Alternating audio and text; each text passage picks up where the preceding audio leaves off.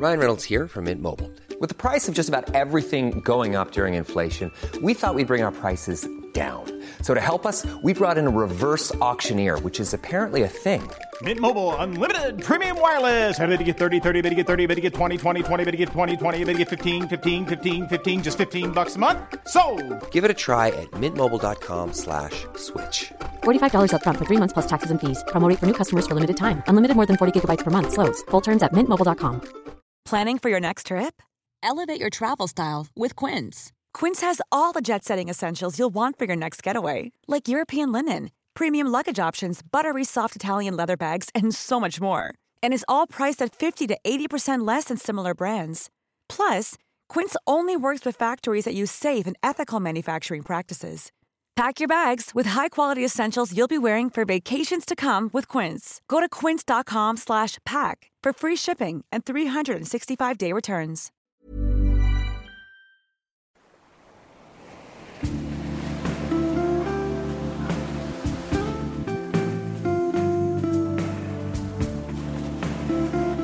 From Postcard from the Past and Wardour Studios, this is Podcast from the Past, the Postcard Podcast. This is the podcast where we scrutinise old picture postcards, front and back. But we're not looking for serial numbers and printers' names. We're trying to understand what it was that caused my guests to hold on to these ephemeral cardboard oblongs. As I say, each time we welcome two guests, and it's their postcards that act as little handheld prompts to send us scuttling towards memories, mysteries and stories. I'm Tom Jackson, and I'm delighted to say that today my guests are writer and broadcaster Bob Fisher and media consultant and author Rachel Chadwick. Rachel and Bob, welcome to Podcast from the Past. Hello. Hello. Thank you for having me. Now, Rachel Chadwick is the author of 60 Postcards, a book adapted from her blog and her project that had the same name. This was a project she was inspired to carry out after her mother's death, and it's built around postcards. I'm not going to explain it for Rachel, that's her job, and we're going to hear a bit more about that later on, I hope. Now, alongside Rachel's other writing projects, she works as a media and communications consultant. Rachel comes to us today bearing a BH12 postmark. Yeah, that's right. What's that? Where does that take us? Well, I'm down in Bournemouth and Poole area in Dorset, so not lovely. far from the seaside, but also very close to the countryside. So I feel like it's best of all the worlds down here. And is this where you come from? It is. So I was born in Poole Hospital, grew up down here, and after university and living here for a bit, I moved to London for 13 years. And I think lockdown was the time where I had a think about where I wanted to be. And I came back. I came back to where I'm from. So, yes. I suspect that's a bit of a model and a pattern we've seen across the country, actually. People sort of finding they have, for whatever reason, shifting back away from towns? Absolutely. I think, yes, many of my friends did the same, moved out of London, and I realised it's 2 hours on the train, so it's not far. But just having the fresh air and the seaside on the doorstep, I think that really kind of drew me back. So, yes, it's fantastic to be back here. Very good. And Rachel, do you still send postcards? I do. And I think actually the past year, more than I have done in years, actually. Oh, really? Yeah, I really... Tell me more. Well, I mean, I will tell you about my project to do with postcards, which was back in 2012. And I think since then, it was like, for me, it revived my love for them after sending them, from places when I went on holiday. But then I think just this past year, finding just unique and different, I say unique and different, we always used to do this, but actually sending postcards to friends to check in and say hello. And I went back to the handwritten note, and I just really enjoyed keeping in touch with people that way, especially after endless Zoom calls. I think it was just really a really lovely thing to get back into. Yeah. So did you have a stack of cards that you could draw on during this year, or did you make furtive trips out in lockdown to buy them? Well, I have got stashes of postcards that I've kind of gathered over the years. And also it's quite often a gift for me now. I often find when it's a birthday or Christmas, I always get a pack of New Yorker postcards or yes, Penguin postcards or random. Oh, then you've got postcards. 100 to get through. I've got so many here. So you're not sending them because you care for these people. You're sending them because you've got to get rid of them all. That is also true. I can't deny it. But I just enjoy it a lot. But I think for me, and this is something that we'll touch on a bit, for me, I think the front of the postcards are so important and so interesting, but also the words have fascinated me, and postcards I've stumbled across over the years, the messages behind them, how open they are. There's no envelope, so they're really a public message. I would love to speak to some post people about what they've read over the years or seen. But yeah, I think it's just such a fantastic way of communicating, and I hope we keep doing it for years to come. Yes, well, I think we'll talk later about your project, because stumbling across was a key part of that, really, I think, wasn't it? Yes. The chance nature of things. Absolutely, yeah. Good. All right, we'll come to that shortly. Now, Bob, you may know Bob Fisher from his radio work over many years when he used to present a show at BBC Tees, or from his book, Whiffle Lever to Full, or from his writing in the Fortean Times, or articles in Electronic Sound magazine. And you may even know him from the show Summer Winos, his tribute to the television show Last of the Summer Wine.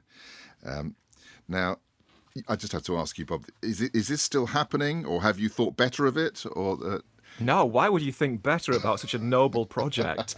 Yeah, this is me and my friend Drew, or Andrew T. Smith, as he is professionally. He's very rarely professional when he's with me. And this is the pair of us discussing our lifelong adoration of Last of the Summer Wine and our quest to watch it all together and review every episode in turn. So, yeah, we did it at the Edinburgh Fringe in 2018. We toured it nationally in 2019. We were absolutely intending to do it again in 2020, but obviously things got the better of us. But the plan is absolutely to take it back out on the road again as soon as we're able. It's about our fandom of the show. It's about why we love the show so much. It's about what Last of the Summer Wine can tell us about British social history. In fact, rather like Postcards from the Past. When a sitcom runs for 37 years, then you're going to learn something from it about the time in which it was produced, and that kind of fascinates us as well. It lives in the world for 30 years. Yeah, completely. When you watch the earliest episodes of Last of the Summer Wine, they absolutely reflect a Britain of 1973, 74, 75. It's kind of grimy and it's post-industrial and it's bleak and the conversations veer onto topics that certainly wouldn't make it into a sitcom in 2021. So it's been a fascinating journey. Wow. And I suppose, although I'll be honest with you, I'm not a huge fan of that show. Okay. But it's not compulsory. No, thank goodness. Although I will attempt to convert you, obviously.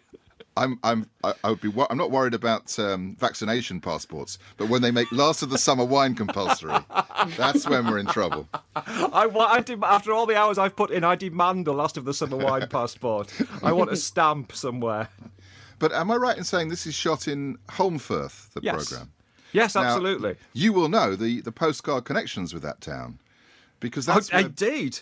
Bamforth, the great postcard publisher, were founded in Holmfirth, and in fact they started out as, and this is a bit of a tedious thing to go on about, but they started out making magic lantern slides in that town, and there's a studio, and so they had skillful photographers and a cast of actors who could act out little scenes, and then as postcards took off in they really took off in a big way at the turn of the century, they started producing postcards. So they were one of the major postcard producers of this country, based in Holmfirth.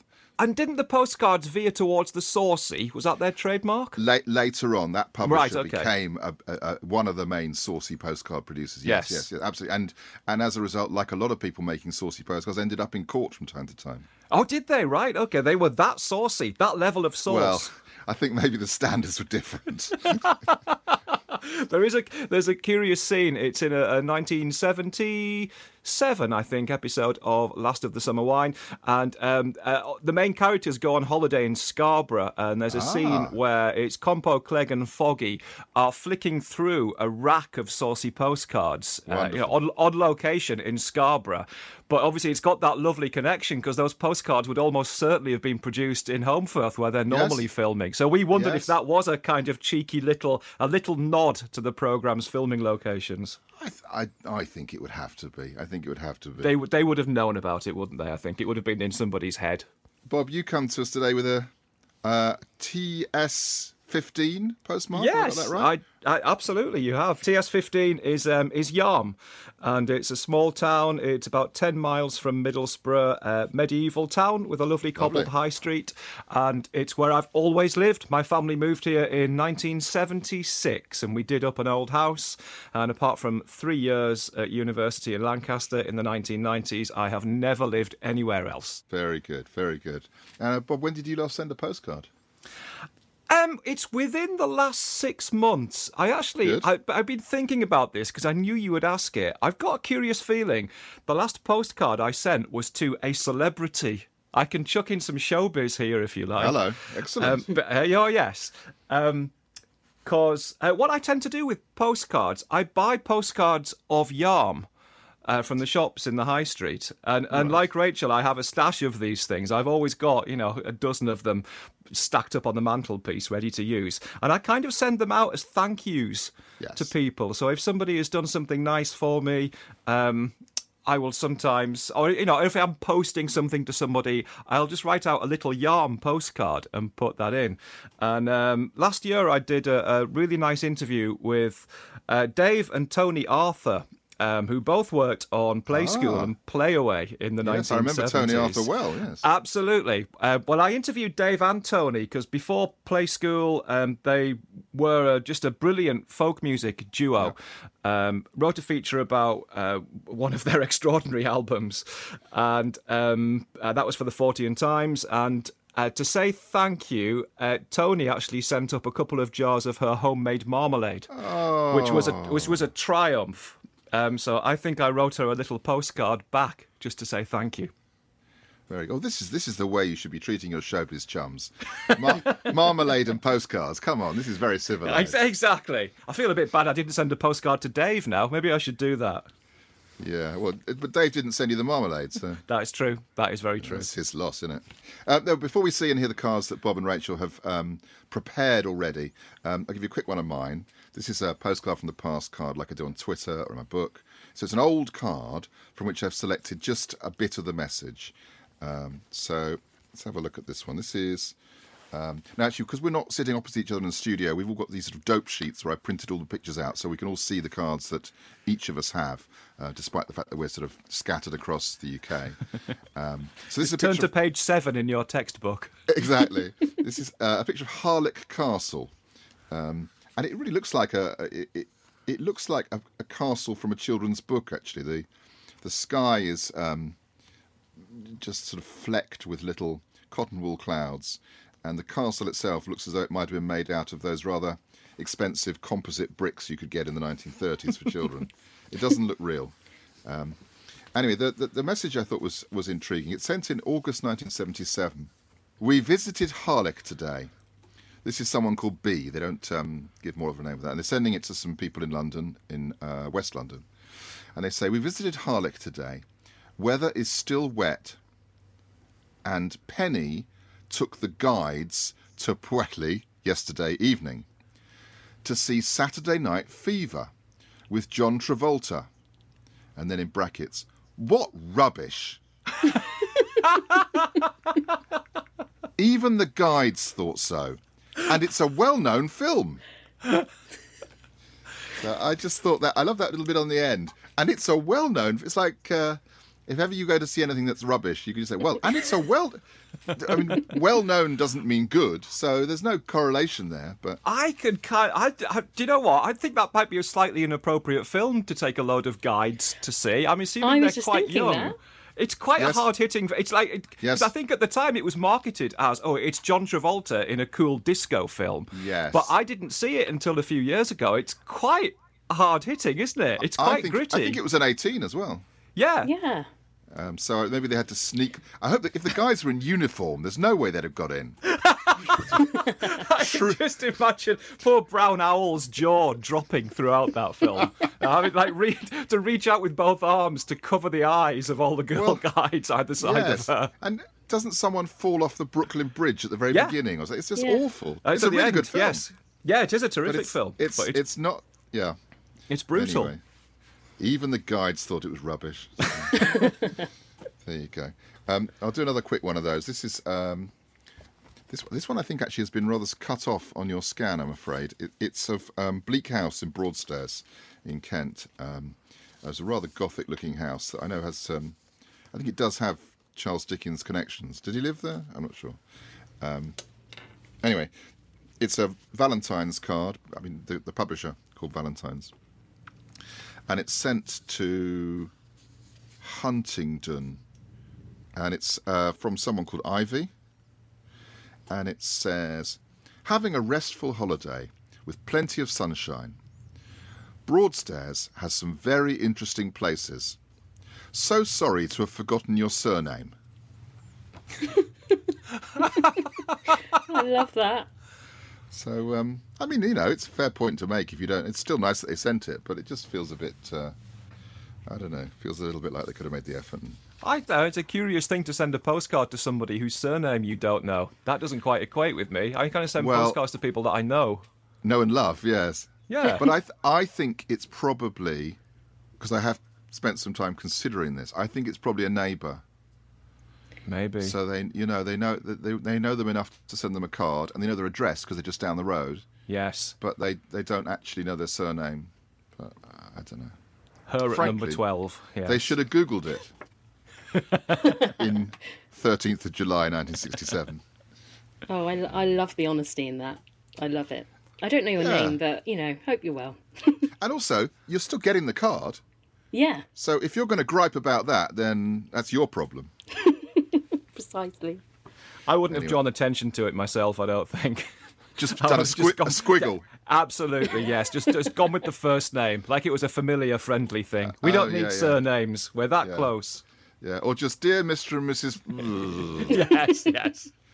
Yeah, oh, could you not read it? I'm so sorry, I got nudged. It must have got wet. It must have got rained on at some point on the journey over.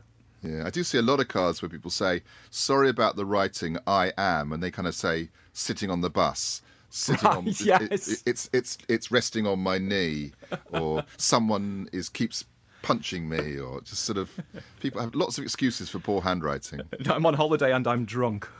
Yes, I've had 17 pints. Sorry about that.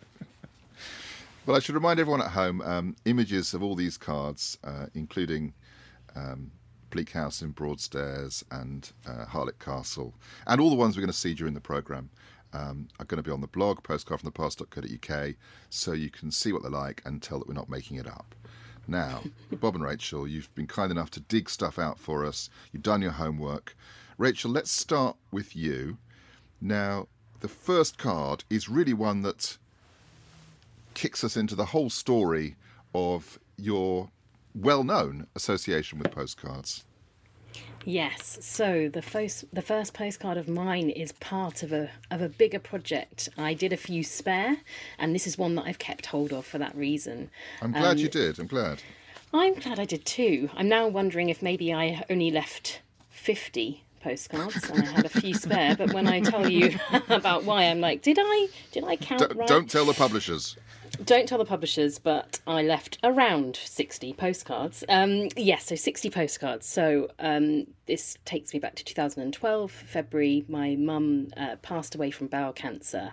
It was pretty swift. She was unwell over Christmas, had a colonoscopy in January. Can never say that word. Colonoscopy, yes. And sadly was diagnosed with bowel cancer and died 16 days later. So it was all a huge shock, my poor mum. And I think even in 2012, it seems like forever ago, but also like it was last year, really.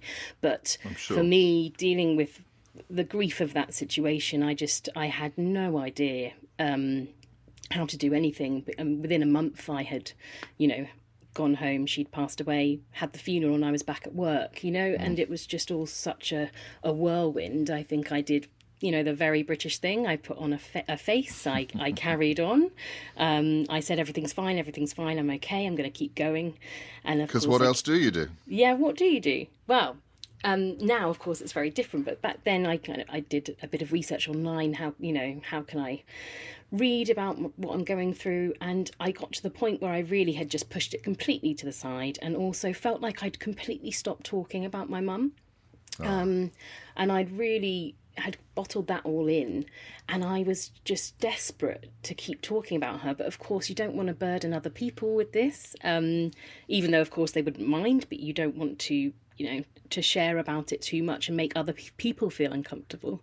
So that just over the summer, I was struggling, and I was thinking, right, it's coming up to her 60th birthday. These big milestones are often difficult in the run-up. The anxiety was building, and I thought, I really, really want to do something very special to mark her birthday and to remember her.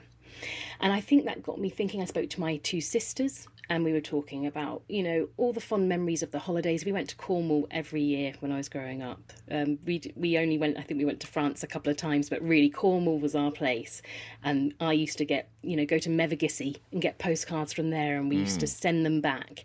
And I think that really just got me thinking about postcards, and I thought, well, I can't send a postcard home to Mum when I go anywhere anymore.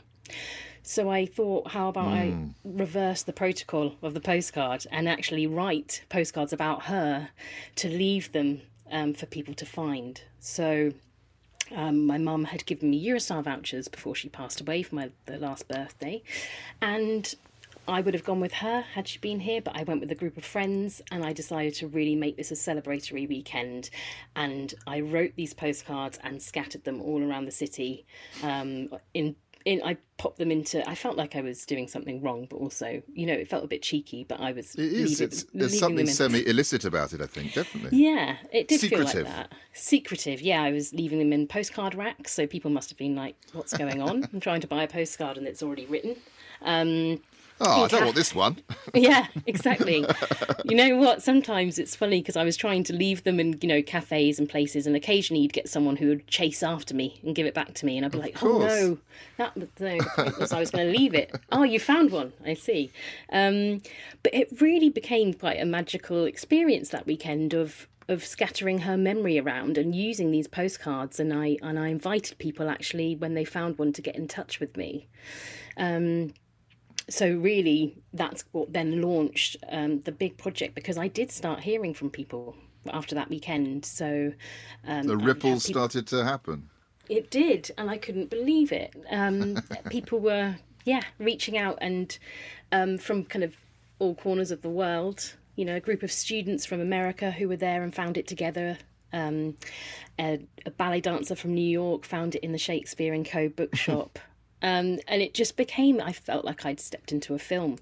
With this, I felt I was able to use the magic of the postcards to be able to talk more openly about Mum without it, having that tinge of sadness. I was able to say, this is my mum, this is what she was like, Also, so sort of talking to a stranger. In fact, it's more than a stranger. It's a stranger you haven't even come across yet.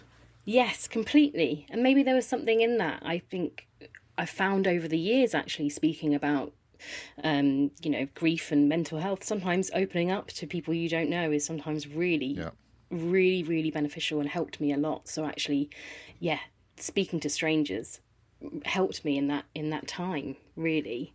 And as for the front of them, I mean, they're postcards by Norman Parkinson Images, so fantastic photographer. Very chic image. The one we're looking at is a woman standing on a town sign, is it?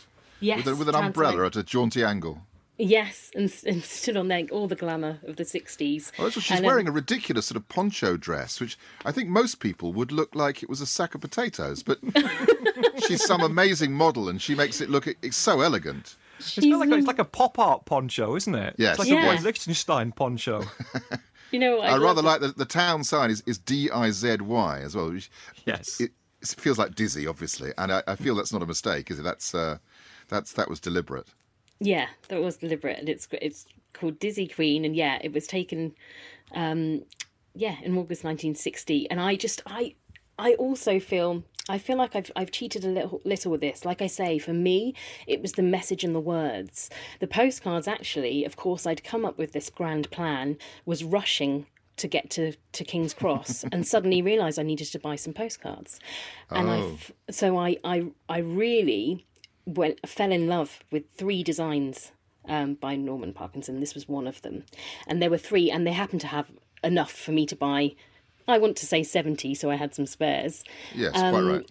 Yes, and I just saw them, and I just was immediately, I thought Mum would love these. This is the kind of postcard that I can imagine Mum would love if I was to send it to her. So, yeah, really, this is where my love for the postcard project began, and from then I left many more postcards for strangers, but also started using postcards again, from wherever I went.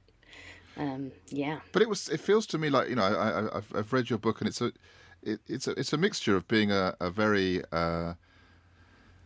touching recollection of your time with your mother, but also it's a description of a slightly wild weekend getting drunk with some friends. So it's a strange mixture of what was going on, but it was a special time.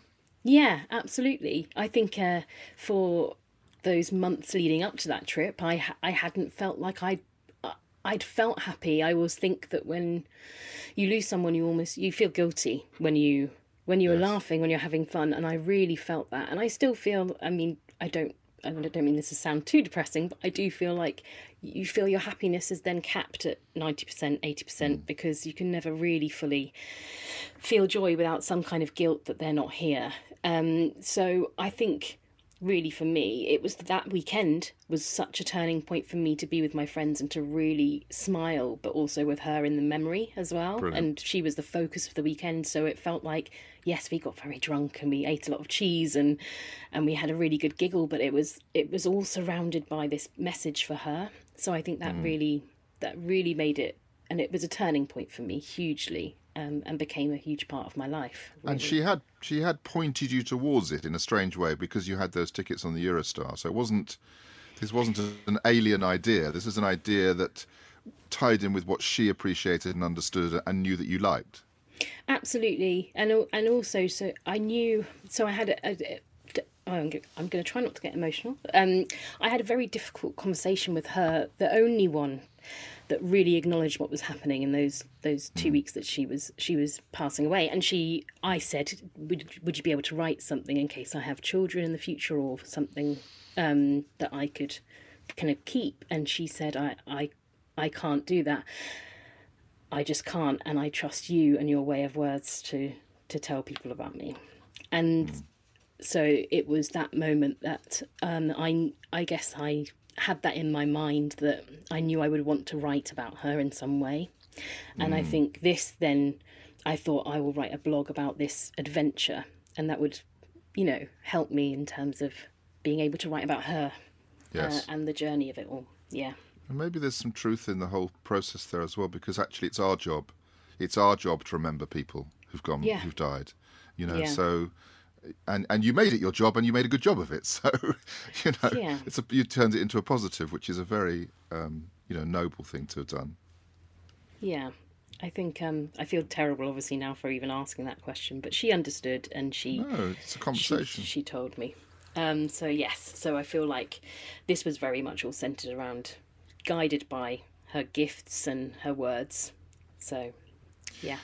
And this idea of things going out and being found in a chance way. I was reading the other day. I'm not looking to shoot down your plan here. You're not the first person to have done this. There was a chap in about 1900 who left postcards on trains in the hope that people would find them. This chap, you may have heard of him, Reginald Bray. He did a lot of very odd things with the post, actually. He would send turnips to himself. He would put a tag on himself and send himself home via the post. So it makes your activities seem very, very calm and considered, to be honest. But I wanted to read about this. This sounds amazing. He's an odd character, but he did put cards on trains. I don't know why he did it. Certainly he didn't have a sort of... an overriding reason like you did. It was, I think he was trying to test the rules of what would happen with the post, because the post is a very regulated thing. So you'd see, well, if you're allowed to send a package, maybe I can send a live pig. I mean, to be honest, this is the kind of person you would not want to spend a weekend in Paris with, I don't think. No, but I admire what he did, gave it a go, and I would love to read more about his journey. Yeah. Well, the photographs I've seen of him, he's surrounded by postcards and looks utterly miserable. Maybe his pig had got lost in the post. Yeah. I've been waiting for 2 pigs, 3 sheep, and I'm due to be posted on Tuesday. And when the courier brought it, he didn't even knock on the door. He just left the pig on the driveway. Stuck a card through the letterbox. I think quite a lot of artists have dealt with the idea of chance, things happening, the chance encounter, and then that's it's always exciting, I think, because you don't know what's going to happen, by definition. Absolutely. And I think, I guess maybe it's also to be said is that I think anyone reading what I did would think of me as younger than I was at the time. And really? I see it as well. I don't even recognise myself when I even read back. I think I lost my mum, and I felt like I started calling her mummy again at one point. And I was like, I just felt like it was quite childish, I think, childlike, and it was a bit, I'm a bit of a dreamer anyway, but it was almost like I was back as a 15-year-old, yes, or even younger, wanting some kind of magic to happen, some kind of hope. Yes. I think, yeah, that's when I read my book, if I ever have a little book, I don't recognise the words. I sound so, I think, young, and yeah, I think now I would write it in a different way. I think, but you can't go back, and that person can't go forward, and it reads well. It reads well. It is what it is. The project is and it's a perfect project in its own way, I think. Really, and it worked for you, didn't it? Yes. It although it's entertaining to read about it and fascinating and touching, it was it had a real emotional meaning for you. Yeah, absolutely. And I think then what it became beyond that, and being able to do it for other people, and even recently, for Mother's Day, people went off and left postcards on Mother's Day in memory of mums, and I created about 30 people took part, and I've put on my website all of their postcards and stories. So it's really been a great way of people kind of marking the memory of someone, which has been great to be able to offer that idea for people to try. Yeah, so your bonkers idea that you came up with has turned into something that has real help for lots of people. That can only be a good thing. Yes, yeah, I like to think so. Brilliant. Good. Well, Bob. Hello. What's the first card on your doormat? Okay. Oh God, this is going to sound incredibly superficial after the conversation we've just had with Rachel. There's room for everything. There's room for everything. The postcards cover all of life. All of life. I would say I do identify with you looking back at your book and thinking, I seem very young in this, because I did the same. Mine was a travelogue of science fiction conventions that I went to in my 30s. And it came out in 2008 initially. And then it was, I was about 35 when it was published, and it was reissued in 2018. And a bit of me thought, oh, blimey, should I let this actually be reissued? Because when I read it, it was, oh, God, you were an idiot. You were just this horrible, drunken, facile idiot who didn't take anything seriously. But maybe these things should just stand as a kind of snapshot of where you were at the time, I think. Yeah. Well, whether they should or not, there's nothing you can do about it. Yeah, exactly. So yeah, you might as well get used to it, It is like a diary entry, exactly. which kind of ties us in neatly to this postcard, actually. So what are we looking at? I can see the sign of love. I can see blue tack on this one. It did. This was actually blue tack to my bedroom wall for quite a long time. So this is a postcard of, it is essentially an outdoor education centre. It's an outward bound centre on the edges of the North York Moors. So it's Carlton Outdoor Education Centre in the tiny village of Carlton. And it was basically where Teesside kids would be sent to for a week with their school to appreciate the glories of the outdoors. So basically 30 of you, along with a couple of teachers, would be packed into a minibus. It was a Friday. The changeover was always a Friday. So on a Friday morning, you would turn up for school, be packed into a minibus. And it was, for us, it was probably a 7 or 8 mile journey, but it just felt like we'd gone on this extraordinary adventure. And you spend a week living in dormitories with, I'd say, some of your best mates and indeed some of your worst enemies. Quite. And the as you can imagine, the place for a week is acrid with the smell of flaming hot Monster Munch and juvenile fart smells and anything else that 11-year-old boys make. You paint a beautiful picture. Don't I? But for many kids, and for me in particular, I guess this would be the first time that we'd really spent any time away from our families. I'd been to stay at my grand's house on a regular basis. So, been away from my parents before, but always within the bosom of the family. But going to Carlton Camp for a week just felt... It felt like I was entering a different world and kind of taking a small step into an adult world, possibly. And...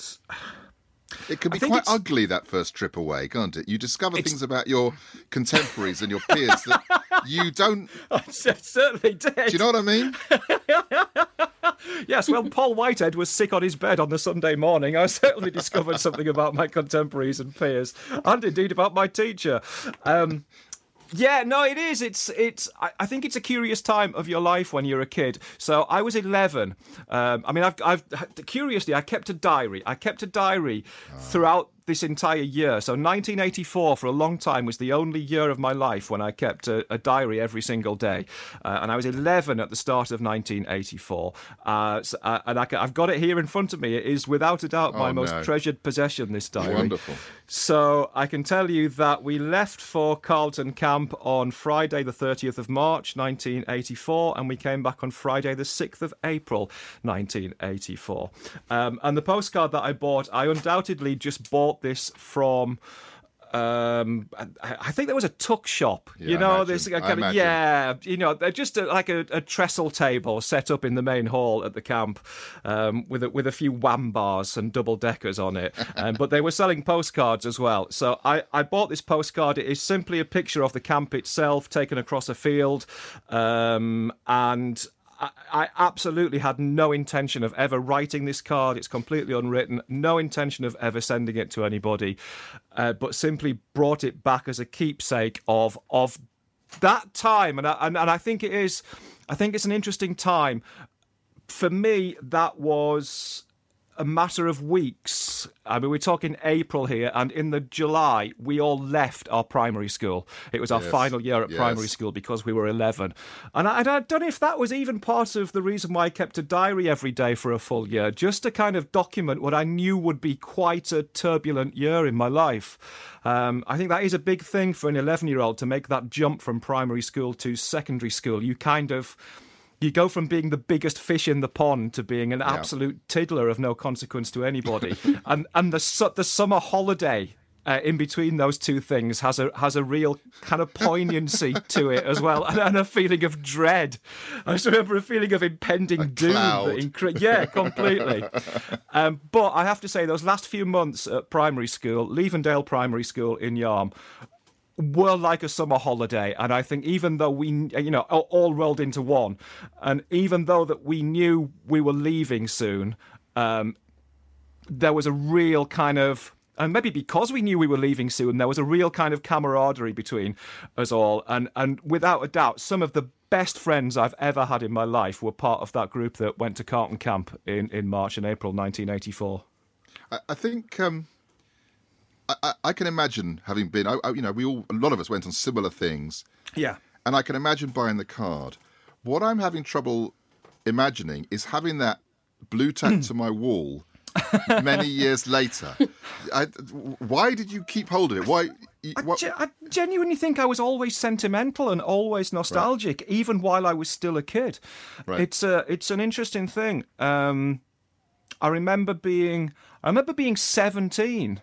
So only, this is 6 years later, and really trying to remember what I'd done every day in 1984 and to kind of embed, because the diary was written in the knowledge that my mum and dad might sneak a look at it at some point. Right. So there were bits left out of it. But I think 6 years later, I went back and tried to remember the stuff that I'd left out of the diary. So even, as a teenager, I had that kind of nostalgia for my earlier days. And I think that there's another kind of level of poignancy here in the...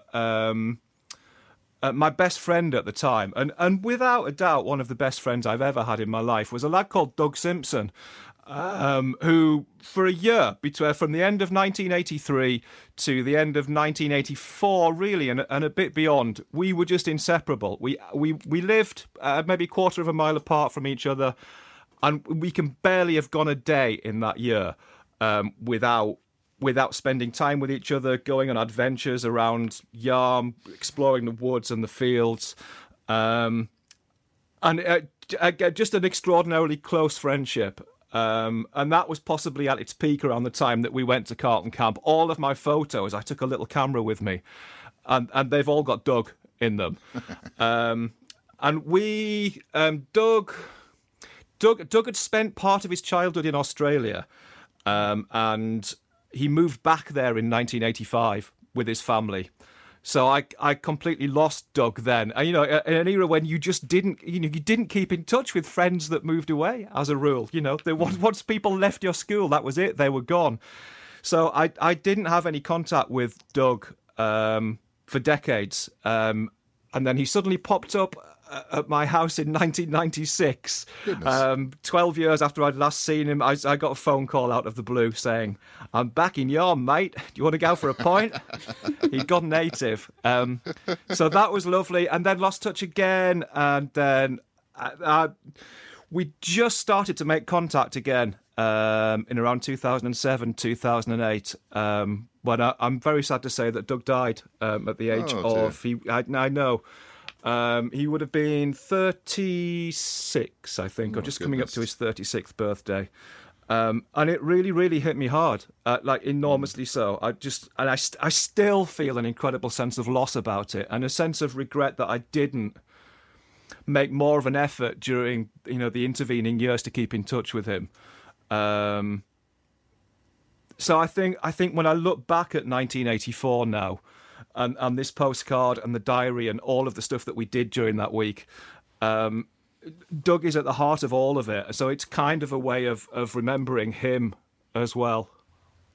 Goodness. And if someone looked at that card without having had this conversation, none of that would be there. Isn't that strange? It's not written, absolutely. It is literally... It's what you bring to it. It's a postcard of an outdoor education centre in the North York Moors with nothing written on the back and a couple of faded blue tack marks. But totally, I have very little from that era because, again, it was just, we didn't keep stuff particularly. I did in my later teenage years. I got quite a lot of stuff from my later teens, but at the age of 11, stuff was kind of disposable. So I was devastated earlier this year. The only physical object that Doug ever gave me, that I ever remember him giving me, was something he brought back from holiday once, and it was just a little. It was like a touristy, like a little glass that said property of Exmoor Prison. Please return. That kind. He'd been on holiday there and he just brought me that back, and I kept that for 30 years plus, 35 years, and I bloody dropped it earlier in the year. I was just shifting stuff around in the kitchen cupboard and dropped it, and it smashed. And it was like I'd lost him again. That was my only kind of physical reminder, something that I knew that he'd touched. And it was gone, so I've still got all the broken shards of glass. I just put them into a lump of tissue paper and kept them in a mug. So you really do have sentimental attachment to these things. I think I'm a bit of a hoarder, but I'm not. I think you've got a very precise way of dealing with these things. I'm impressed. Do you know what I always get?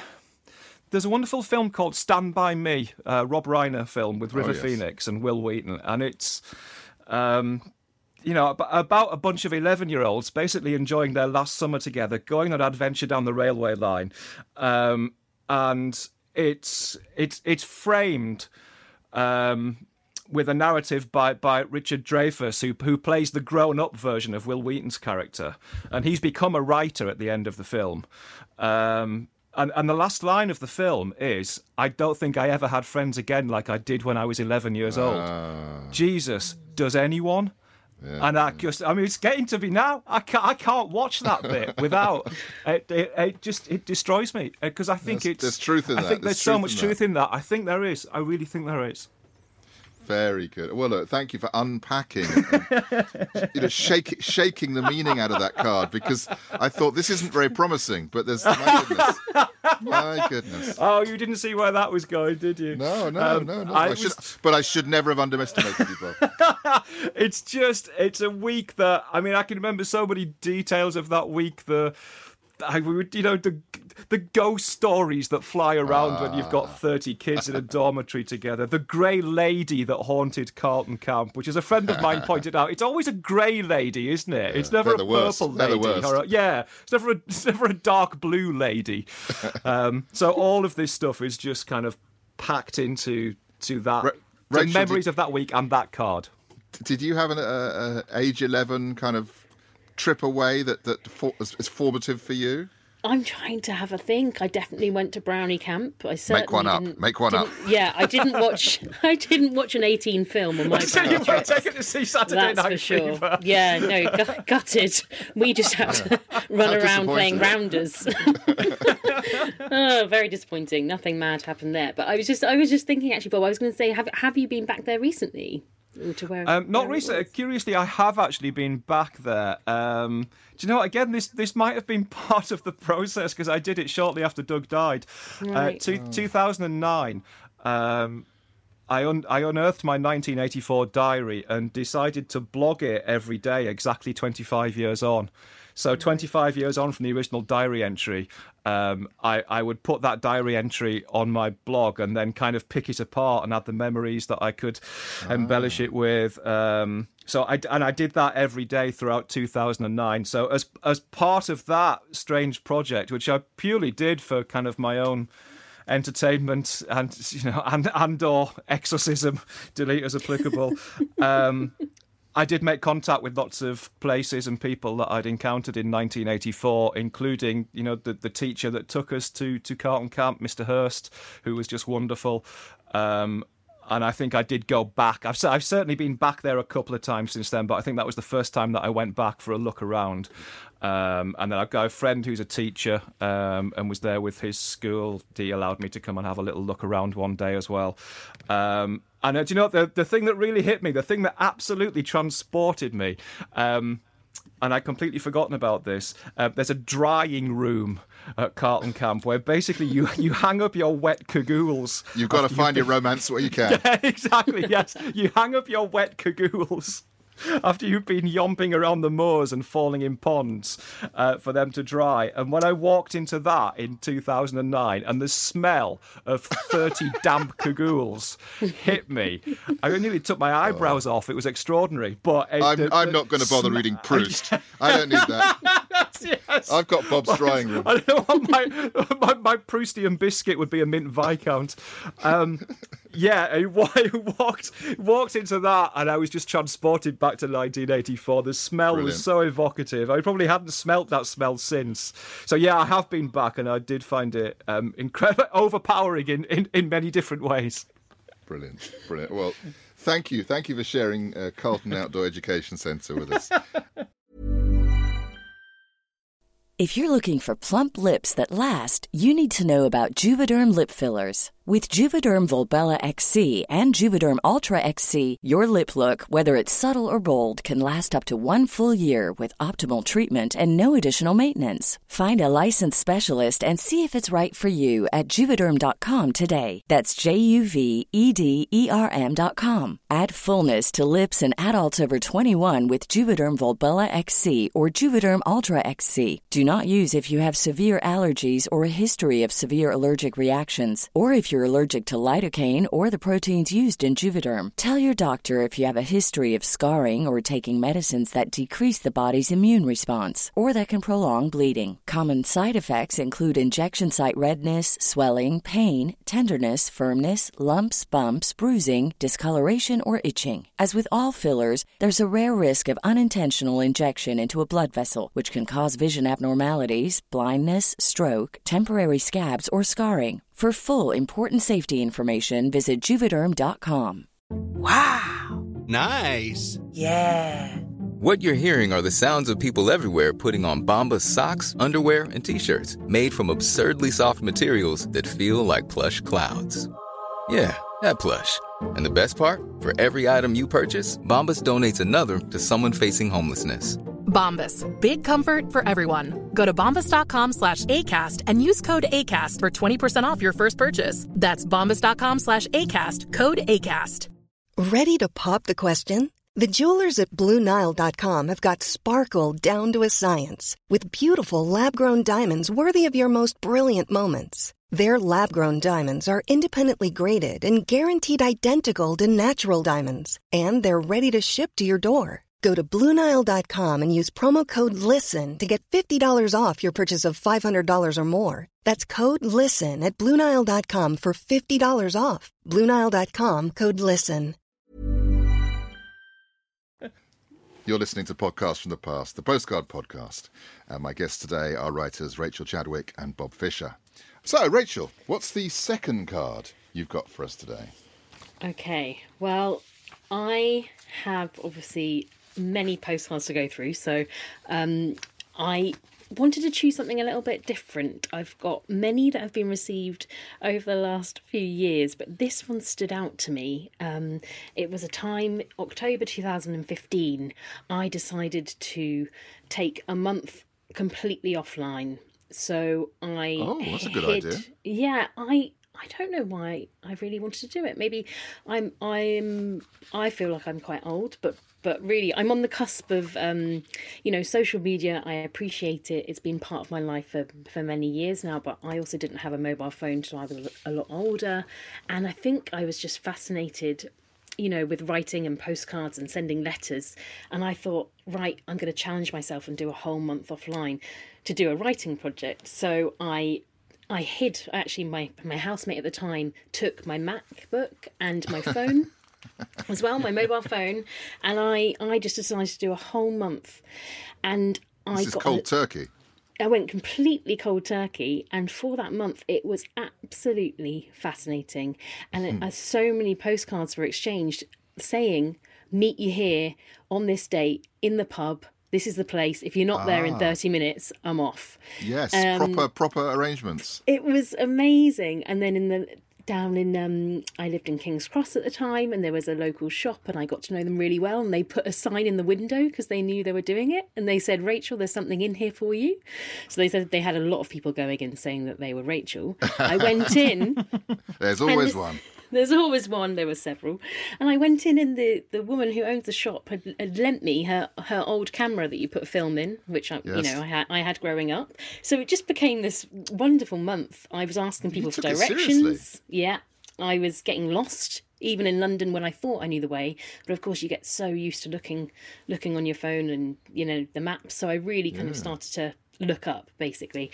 And this postcard that was sent to me, actually it's something that I would never do is send one from the internet. I like the finding a postcard and writing it. But this is one of those apps, isn't it, where you can upload an image and they send it from somewhere, a sort of third location. So for me, it's not printed abroad, it's printed local to you. Somewhere. Relative. But there was a sense of irony in this that I had really wanted this month to be full of handwritten notes. But of course, my friend who lived in Brunei, who I was in regular contact with, completely panicked and had no way of kind of reaching out and getting in touch. So went online, and she loves data. She's a geography teacher, and had sent me a postcard telling me stats about mobile phone access, and the ironies are bouncing around here. Yeah, it was just I found it hilarious when I received it, and it was just amazing, really, the that she had chosen to do this. This was the only option that she had, to send me a communication that far away during that month. There was no other way she could get in touch. And it just really reinforced my love for writing postcards, which I did all of that month, and kind of regular communication in that way from there. So I've always written letters now since, but this so really... it did change you? It did, completely, yeah. But I think it was just, I found this postcard fascinating because it was the only one of its kind. The rest are all, they were, bought in London shops and sent to me kind of immediately. And so they would come the next day. And this one, she'd spent so much effort, and she just said she just wanted to send me one thing that month that she knew that would get there in that time. So I just found it all just such an incredibly interesting experience. And I met strangers. I was a bit more adventurous with where I was exploring and what I was doing, but really it just reminded me of the power of communicating via post, really. But were you working during this month? Or did you take a month off? I took the month off to do the writing project because I couldn't work. So of course my work were very persuading your colleagues not to email you could be quite. I know. Well, actually, my colleagues did send me postcards saying, "Can you hurry up and come back now? This is getting silly." But you missed the meeting at 3:00. Yeah, 3 days ago. Notes. And then I also found postcards that I used to draw maps on. So, because I had so many postcards, I would draw maps on of where I was going that night, so I could find my way around. So I've actually got a whole collection of postcards from that month, which are just completely. There's some I've written notes on to remind myself about things, and directions, and then meetings. So you just have them in your pocket? Yeah, I just have them with me. Very so they're kind of leading me around. Like prompt cards or something. Prompt cards, exactly. Yes. Very good. And when the thing ended, when this project, this self-imposed monastic life ended, did you sort of go bonkers and go online 48 hours non-stop or something? No, I had a really horrible first week because I thought, I just don't want, I don't want to go back on now. I honestly found it so. You must have had a full inbox. I said you had 2,500 emails. I did. Yes. It actually was very overwhelming, and I thought, what have I done? I should have done 1 week or two. But it took me a while. But I made changes in my life. I didn't re-upload some of those apps. I thought about it a bit more, and I promised myself I would take offline time more often, and that I would write to people and send postcards. And it really set a precedent for my friendship group as well. We then started communicating more in that way rather than just sending a WhatsApp message, which was really lovely. Right, Bob. Well, we're putting you under the microscope now. It's your chance for your last postcard. Yeah. Okay. This is a little something mysterious, isn't it? It is. This is a family mystery. A one that was only really brought to light over the last few years. When I was a kid in the 70s and 80s, I was very close to my gran that I mentioned before. I used to go and stay with every weekend. She was my mum's mum, and she was called Mary, and she lived in a bungalow in Middlesbrough. But she wasn't originally from Middlesbrough. And this I kind of knew, because she would mention from time to time that she'd been born in the East End of London. She was born in 1909. Wow. So she would talk about that a little bit to me, but not in any great detail. And obviously, me being a kid at the time, you've got your own distractions, really, haven't you? Which I feel terrible about. I mean, God, if you said to me now, you can have one day of listening to your gran telling you stories about growing up in London in the Edwardian era, like, my God, I would snap your hand off. But at the time, gran's talking about the old days again, but swap shops on the telly. It went over my head a little bit, but I was incredibly close to my gran. She died in 1989 when I was 16, and still not having really talked that much about her early years in London. But it's only a few years ago. It would be 5 or maybe 6 years ago. My auntie Norma, who's my mum's sister, my gran's other daughter, obviously. Suddenly produced this book that I'd never heard of or seen before. My mum says she knew it existed, but she'd never seen it, to any great detail. But my Auntie Norma passed it on to me and my mum, and I've got it in front of me. So this is essentially, it's a little black leather-bound book that was given to my gran in 1924 when she moved from London up to Middlesbrough. And it is full of the most absolutely touching messages, drawings from her London family. Yeah. Most of them are from a chap called, to her, he was always Mr. Richards, apparently. But his name was Fred Richards. And he was her stepfather. So basically, my gran was the daughter of...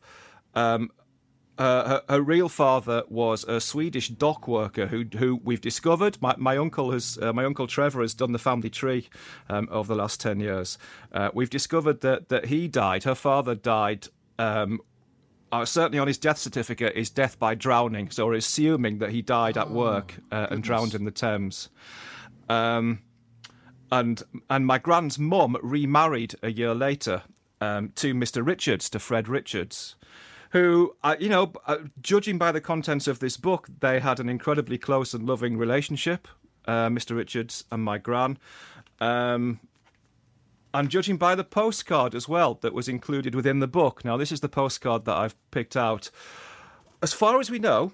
So just for the listeners, it's what we call a real photographic postcard. So it's a photograph of which they would have printed up half a dozen at the most. Yeah. It's never a commercially available thing, but it is a postcard on the back. I'm glad you knew that, because I genuinely had no idea how this would have come about. It is a postcard with a picture of, as far as we know, Mr. Richards himself on it. It's a very kind of staid-looking chap in a suit and tie. And there's a credit for the photographic studio on the back of the postcard as well. So that's what would have happened? He would have gone into a photographic studio, got his picture taken, and then got a small number of postcards pressed up.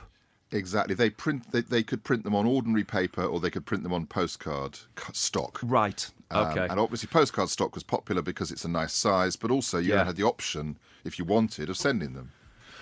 Right, so this, as far as I can see, this was never actually sent, because there's no stamp on it, although there is a date mark on it, which is the 9th of January. They rarely were sent, really. Right, yeah. That's probably in the studio, isn't it, that day? I would say, was that the day it was pressed up for him? It's it the looks 9th, like it.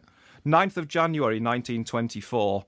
And on the back of it, Mr. Richards has written, "To Mary," which is my grand's name, "with love and the best from F. Richards," and 3 kisses after it. And I'd say this was tucked inside the book. I'm going to read you this. This was inside. This is written in the book, again from F. Richards. This is dated a little bit earlier. This is the 13th of November, 1923. We don't know exactly when my gran left London for Teesside, but it was certainly... it was around that time. "Go happy your way, dear, and with joy in your heart. Forget all the sadness it brought you to part. Forget all your worries and things that were bad. Just remember those sweet, happy days we have had. Then picture the future that's bound to be bright. Try and think that your goal is already in sight. Though it soon we shall be by the sea set apart. Yet we're right close together in each other's hearts. Oh. Just think of your own little boy left behind, praying for you, and if heaven be kind, all your scheming and wishing and hopes will come true. For there's nothing I wish more than all this for you." Mm-hmm. Okay. So beautiful. Is that a personal poem, or do you think that's just an autograph book, formulaic poem?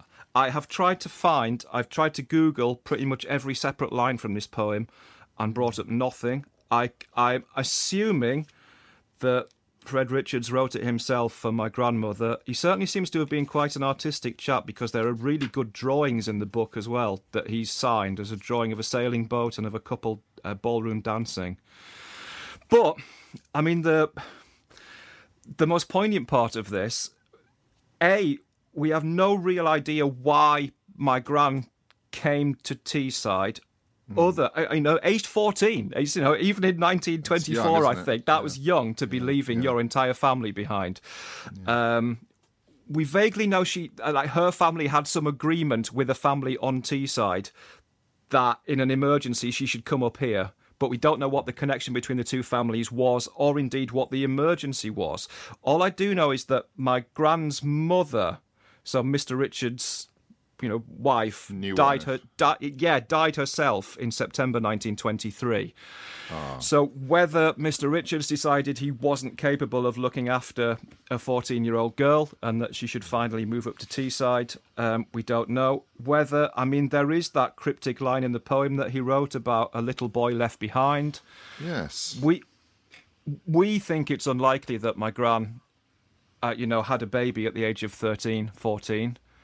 But that line is so It's strange. not him, though, is it? Because he's her dad or stepdad. He's not. He's her little stepdad, boy. yeah. And he's a grown-up chap. He's not. Oh, totally, boy. Yeah. I don't think he's referring to himself. My gran had brothers, but they were all older than her. So I genuinely that bit is a complete mystery. But what we're fairly certain of, as far as we know, is that after 1924, she never had any contact with her London family ever again. Really?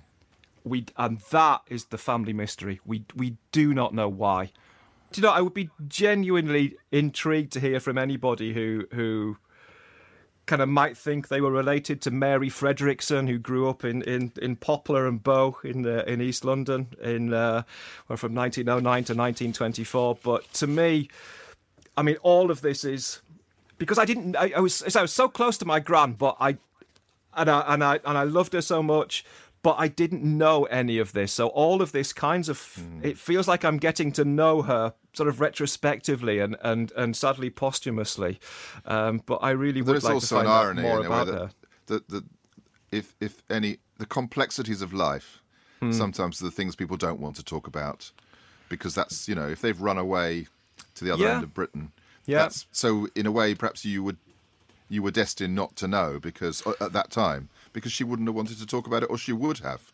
Yeah, no, I don't think she would have. If there'd been some incredible family secret, I don't think she would have told me at the age of 7.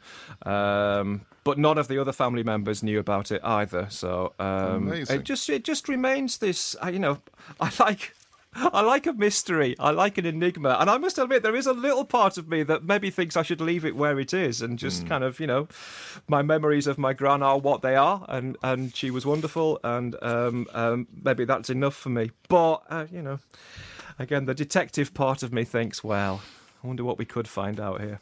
Well, we'll leave Fred Richards there with all the questions that he's posing to us. And as yet unanswered. Well, look, thank you so much, both of you, for sharing the cards with me and the listeners today. I always say the same thing. I never know where the cards will send us. And today, actually, they've had quite an elegiac, quite a reflective feel, but it's been really fun hearing about them as well, I must say, certainly for me. A reminder for everyone at home, there will be images of all these cards, and including the mysterious message from Fred Richards on the blog postcardfromthepast.co.uk. Now, before we let Bob and Rachel log off and bake some banana sandwiches or make a sourdough trifle, I've got one more postcard for you both. So if you turn to the final page of your dope sheet, it's become a habit of ours to end the show with one of these. So, Rachel, perhaps you could describe for us this vision in front of you. Can you see it? What a dapper young chap. Yes. With a gorgeous grey suit and a delightful pocket square and tie, maroon and polka dot. I rather like maroon silk. It looks rather pretty, doesn't it? Yeah, it looks gorgeous. I want you to tell me more about this. Well, regular listeners will be aware. This is an oversized postcard, and you can probably see it's got a sort of circle on it. I don't know if it's come up on the image. Yes. It's a record. It's a postcard record. So this is made, I think, in Hungary. but I think it's a German film star, perhaps, or a pop star. And I have his name. This is Stefan Reuter. Reuter as in the news agency. Now, because we're not sitting opposite each other in the studio, I've done a bit of preparation, and young Tom back at Wardour Studios has made a digital file of this. So if we listen very carefully, he should be able to play what Stefan Reuter sounds like.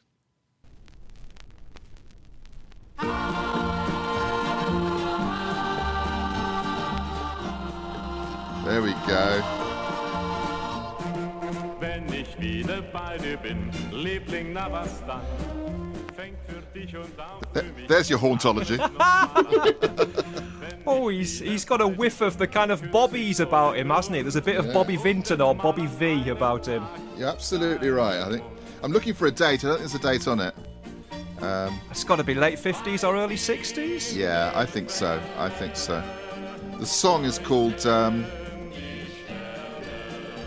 Welt in der Ferne. Weit in der Ferne? I can't quite read it. But I always say the same thing. It's not bad for a piece of cardboard. Yes! No. I've got second-hand records that sound worse than that. That I've paid a lot of money for. And it's definitely better than the flexi discs you used to get on the front of magazines and music papers. Yes, and it kind of is one, but even thinner and but it's laminated onto card. Wow. But there's a shiny laminate on it. Yeah. And the grooves are in the laminate. Wow. Well, as the charming Stefan Reuter continues to rotate at exactly 45 revolutions per minute, that's it for this time on Podcast from the Past. I'd very much like to thank my first-class guests for sharing the postcards from their pasts, Bob Fisher and Rachel Chadwick. Thank you both. Thank you. Thank you very much. And thank you for listening. Bye for now.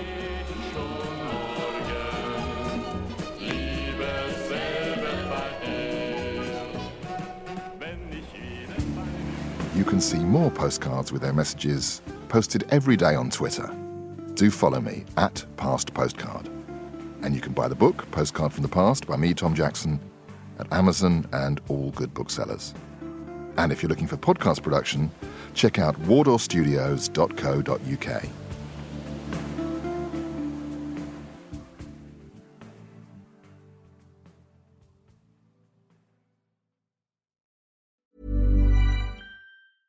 Want flexibility? Take yoga. Want flexibility with your health insurance? Check out United Healthcare Insurance Plans. Underwritten by Golden Rule Insurance Company, they offer flexible, budget-friendly medical, dental, and vision coverage that may be right for you. More at uh1.com. Even when we're on a budget, we still deserve nice things.